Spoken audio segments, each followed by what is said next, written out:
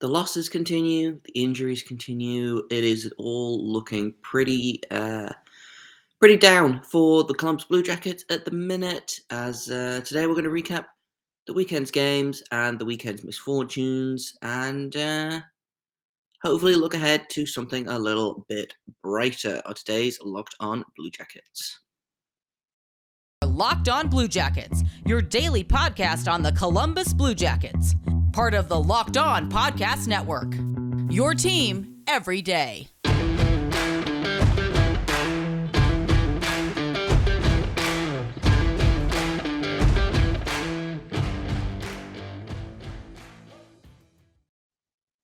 Hello and welcome to Locked On Blue Jackets. We're part of the Locked On Podcast Network, your team every day. I am, as always, your host, Jay Foster. Before we get started, I want to thank everyone for making this your first listen of the day, even if it is a surprise Sunday episode. We are free and available on all podcast platforms and also on YouTube. So whether you are a first-time listener, watcher, subscriber, or a regular listener, watcher, subscriber, then I appreciate you for stopping on by. Today, we're going to talk about the game on Friday against the Winnipeg Jets and last night's game against the Minnesota Wild. Some good news, some bad news, more bad news than good news, really, but hopefully we'll come out of it a little bit more optimistic than I was when I woke up this morning and saw the score. So we'll start off with the game against the Jets. Blue Jackets lose in overtime, 4-3 to the Winnipeg Jets. The Blue Jackets won the game in Columbus 3-0, so I guess it was time for the Jets to have their revenge. The good news was that Pierre-Luc Dubois did not score a goal. The bad news is that Patrick Laine was also held off the score sheet. Jack Roslovic did get a secondary assist, but it was not really a revenge game for any previously traded players, which is kind of a shame because I do like a revenge game. Didn't start off great for the Blue Jackets. They had a 2-0 deficit less than 12 and a half minutes in, including a shorthanded goal from Kyle Connor. That's his 41st of the season. He's having just a spectacular season for the Winnipeg Jets. He scores shorthanded. Dominic Toninato scores to open the scoring. Anna Boquist makes his return, scores his 11th of the season, just continues that career high power play goal as well, which is very exciting. And I think that's kind of what the power play has been missing, maybe, is a little bit of Anna Boquist on there to add some offense from the defense for a given value of how much Anna Boquist is actually truly a defenseman. But I digress. Brendan Gaunce scores his 4th of the year. Good to see Emil Bemstrom get on the score sheet there as well. Makes it 2-2. And then, unfortunately, the Blue Jackets do that thing they do where they allow a goal in the last minute of a period. Josh Morrissey scores to make it 3-2 with about 30 seconds left in the second period on the power play as well. Penalty kill continues to struggle. We're going to talk about that a little bit later on, but just not great for the penalty kill as of late. Luckily, the power play seems to be working okay. There's Oliver Bjorkstrand gets his 23rd of the year. That's a career high for him. And it's on the power play as well. And it's with literally 15 seconds left in the game. That whole sequence was super weird. I think Blake Wheeler scored in the empty net, but because there was a penalty just before, it didn't count. So the Blue Jackets go on the power play, end up scoring, tie the game, and go into overtime, which the Blue Jackets have been really good in overtime this year. I don't know what happened this weekend, but I think it doubled their overtime losses. The Blue Jackets have now got 5 overtime losses on the season, and 2 of them came in the last 2 games. So previous to that, they had lost 3 games after regulation. I think 2 of them were shootouts as well. So this is the second and third overtime losses of the season for the Blue Jackets, which seems like a truly bizarre stat that I don't understand as to why the Blue Jackets have been so good in overtime this year. Because last year, I feel like they were truly terrible. But this weekend they were also truly terrible. Nikolai Ehlers, not to be outdone by fellow Dane Olaf Bjorkstrand scoring. Nick Ehlers scores his 20th of the season, literally 20 seconds into overtime. Blue Jackets lose. Just, I talked about this a little bit on Monsters Musings, and it's something that's kind of relevant here because the Blue Jackets have kind of done it both ways this weekend. Is if the Blue Jackets force overtime and then lose in overtime, I'm less mad about it than if they have the lead, give up the lead for the other team to force overtime, and then lose in overtime, if that makes sense. And it's something that I would be interested to see as to how often it's the Blue Jackets forcing overtime versus the Blue Jackets surrendering a goal in the end of the third period to force overtime for the other team. I feel like I'm getting kind of convoluted with this, but basically, I am less mad if they lose after forcing overtime versus if they have the lead, give it up, and then the other team completes the comeback. Obviously, the ideal solution is for the Blue Jackets to win in overtime, but if they have to lose in overtime, then I am less mad about a game like this where they were losing with 14 seconds left, tie the game, get that extra point, and then just can't complete the comeback. I think that's a much better scenario than what we're going to talk about in a minute, which is the game against the Minnesota Wild, where they were leading, I think 2-3.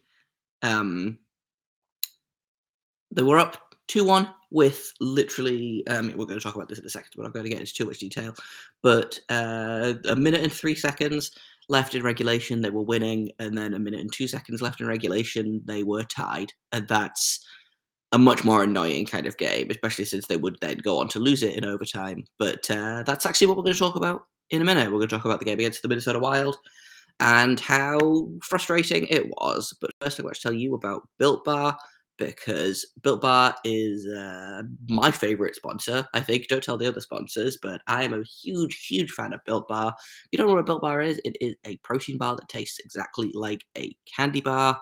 They are delicious. They are nutritious. They taste like what they're supposed to taste like, which is not something that you can say for all kinds of protein bars. Like, you know, the ones you get from the gas stations that are kind of like waxy and they kind of taste a bit like plastic and not at all like what they're supposed to taste like. Built Bar doesn't do any of that. They have a 100% real chocolate on all of the bars, no matter what the flavor. And the thing about Built Bar is they make it taste good first and then figure out how to make it taste healthy. Built Bar is low calorie, high protein, high fiber, low carb, low sugar. They're great if you're on keto. They're great if you are on any kind of diet. A Built Bar is perfect.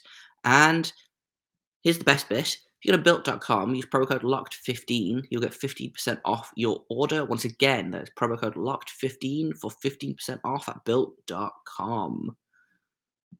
So, welcome back to Locked On Blue Jackets. Thank you once again for making us your first listen of the day. I super appreciate it. And I don't super appreciate last night's game. No, that seems unfair. And I really appreciated Brad Larsen's comments, which we're going to get to in a little bit, about how the guys played last night. But the Blue Jackets lose 3-2 in overtime. Second loss in 2 days.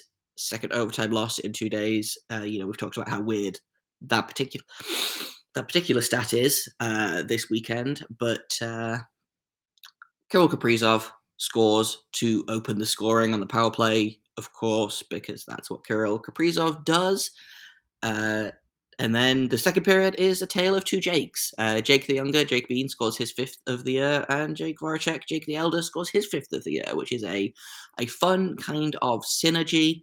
Good to see Patrick Laine back on the score sheet, even if it is only a secondary assist, but still counts. And the Blue Jackets are up 2-1, which is very exciting.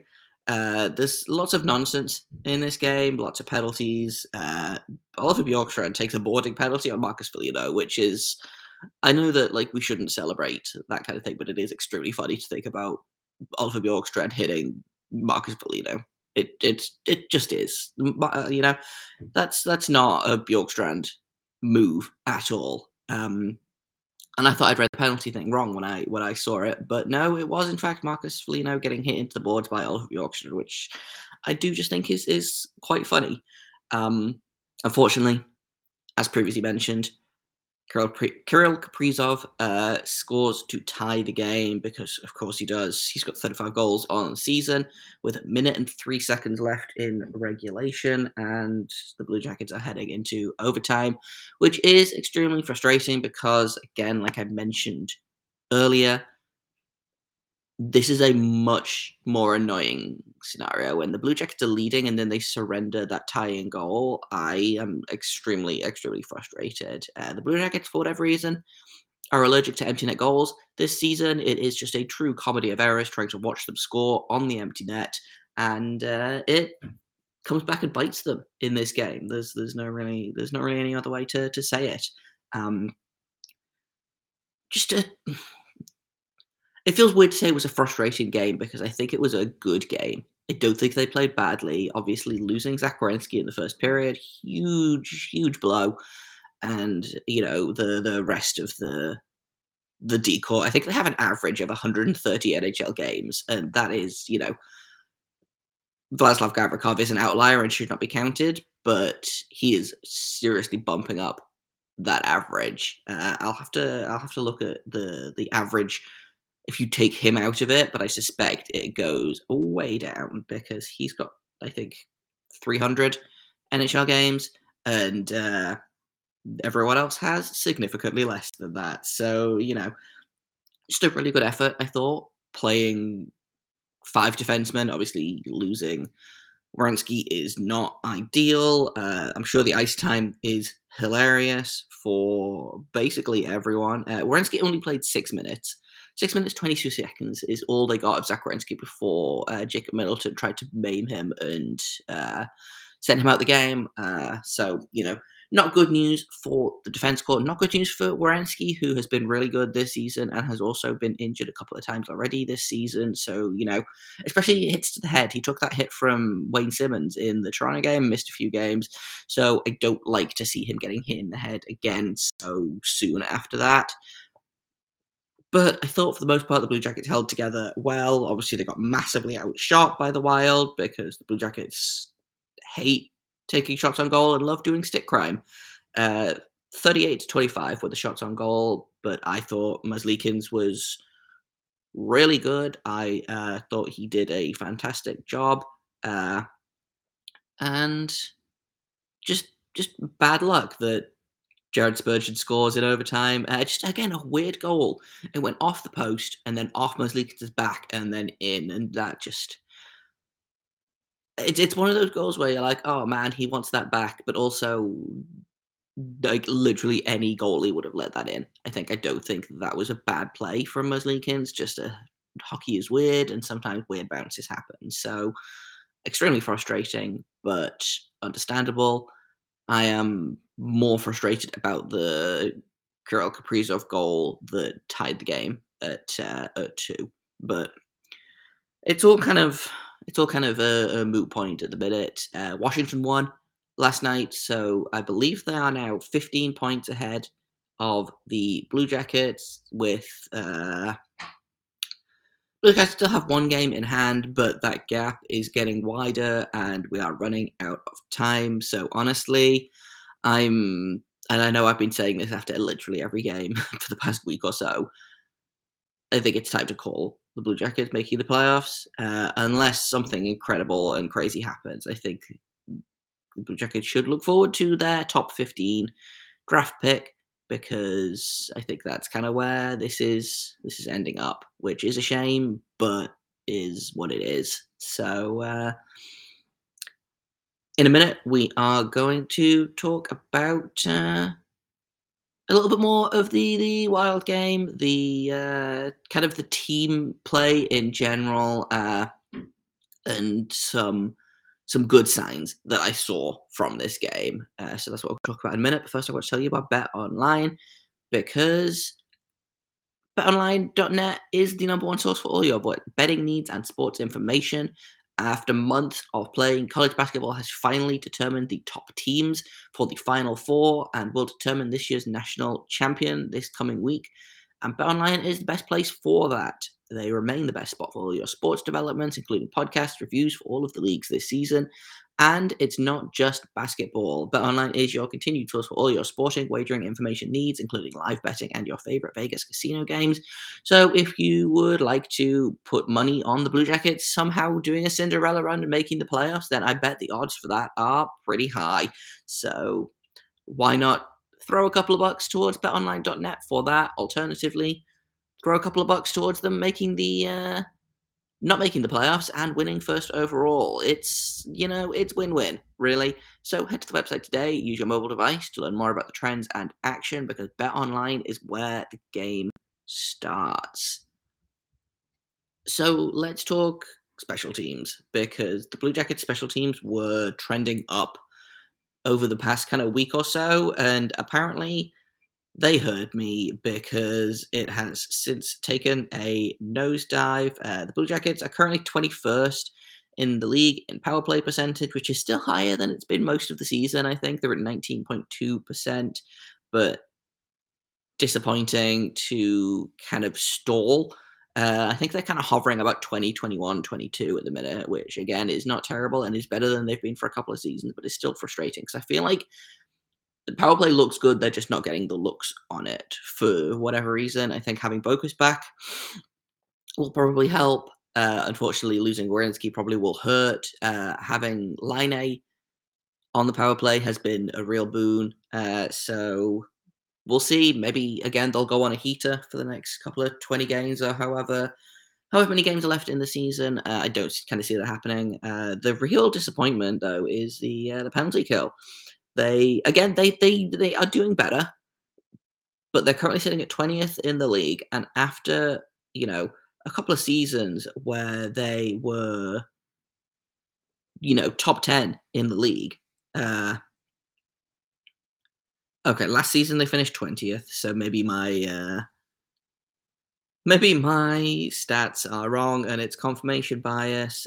They finished 12th in the league the year before that, though. So that's kind of what I've come to expect from the Blue Jackets is terrible power play, good penalty kill. And it's kind of flipped the script a little bit this season. And then obviously the penalty kill has gotten worse and the power play has started to backslide a little bit. But I always talk about if you could only have one be good, which one would it be? And honestly, I still think I'd prefer a good power play to a good penalty kill. I think it's just a little bit more exciting. I think you can win games with a good power play. I don't necessarily think you can win games with a good penalty kill, unless again, I guess it's proportional to the amount of penalties that the team takes. But it is what it is. It's frustrating because again, I feel like they have all of the pieces that they need for the power play to be good. Patrick Laine in that Ovechkin spot. Jake Voracek will just pass the puck all day long. Having Adam Boqvist back is great. Zach Werenski is a real treat on the power play. I don't know if he's going to miss time after that hit. It would not surprise me if he did. Blue Jackets, I believe, have a couple of days off, so that's good news. They play next on Tuesday night against the Islanders, and then again on Thursday night against the Islanders. So we'll see whether we get anyone back then. I don't think so. Boone Jenner is still week to week. I don't believe he's even started skating yet. We'll probably get an update for Zach Werenski today or tomorrow, depending on how he's feeling. But I would be surprised to see him in the matchup against the Islanders on Tuesday night, which again is a shame. But it is what it is, unfortunately, and that's kind of all I've got for you today. Tomorrow we're going to be looking at some more draft prospect profiles with Sam McGilligan of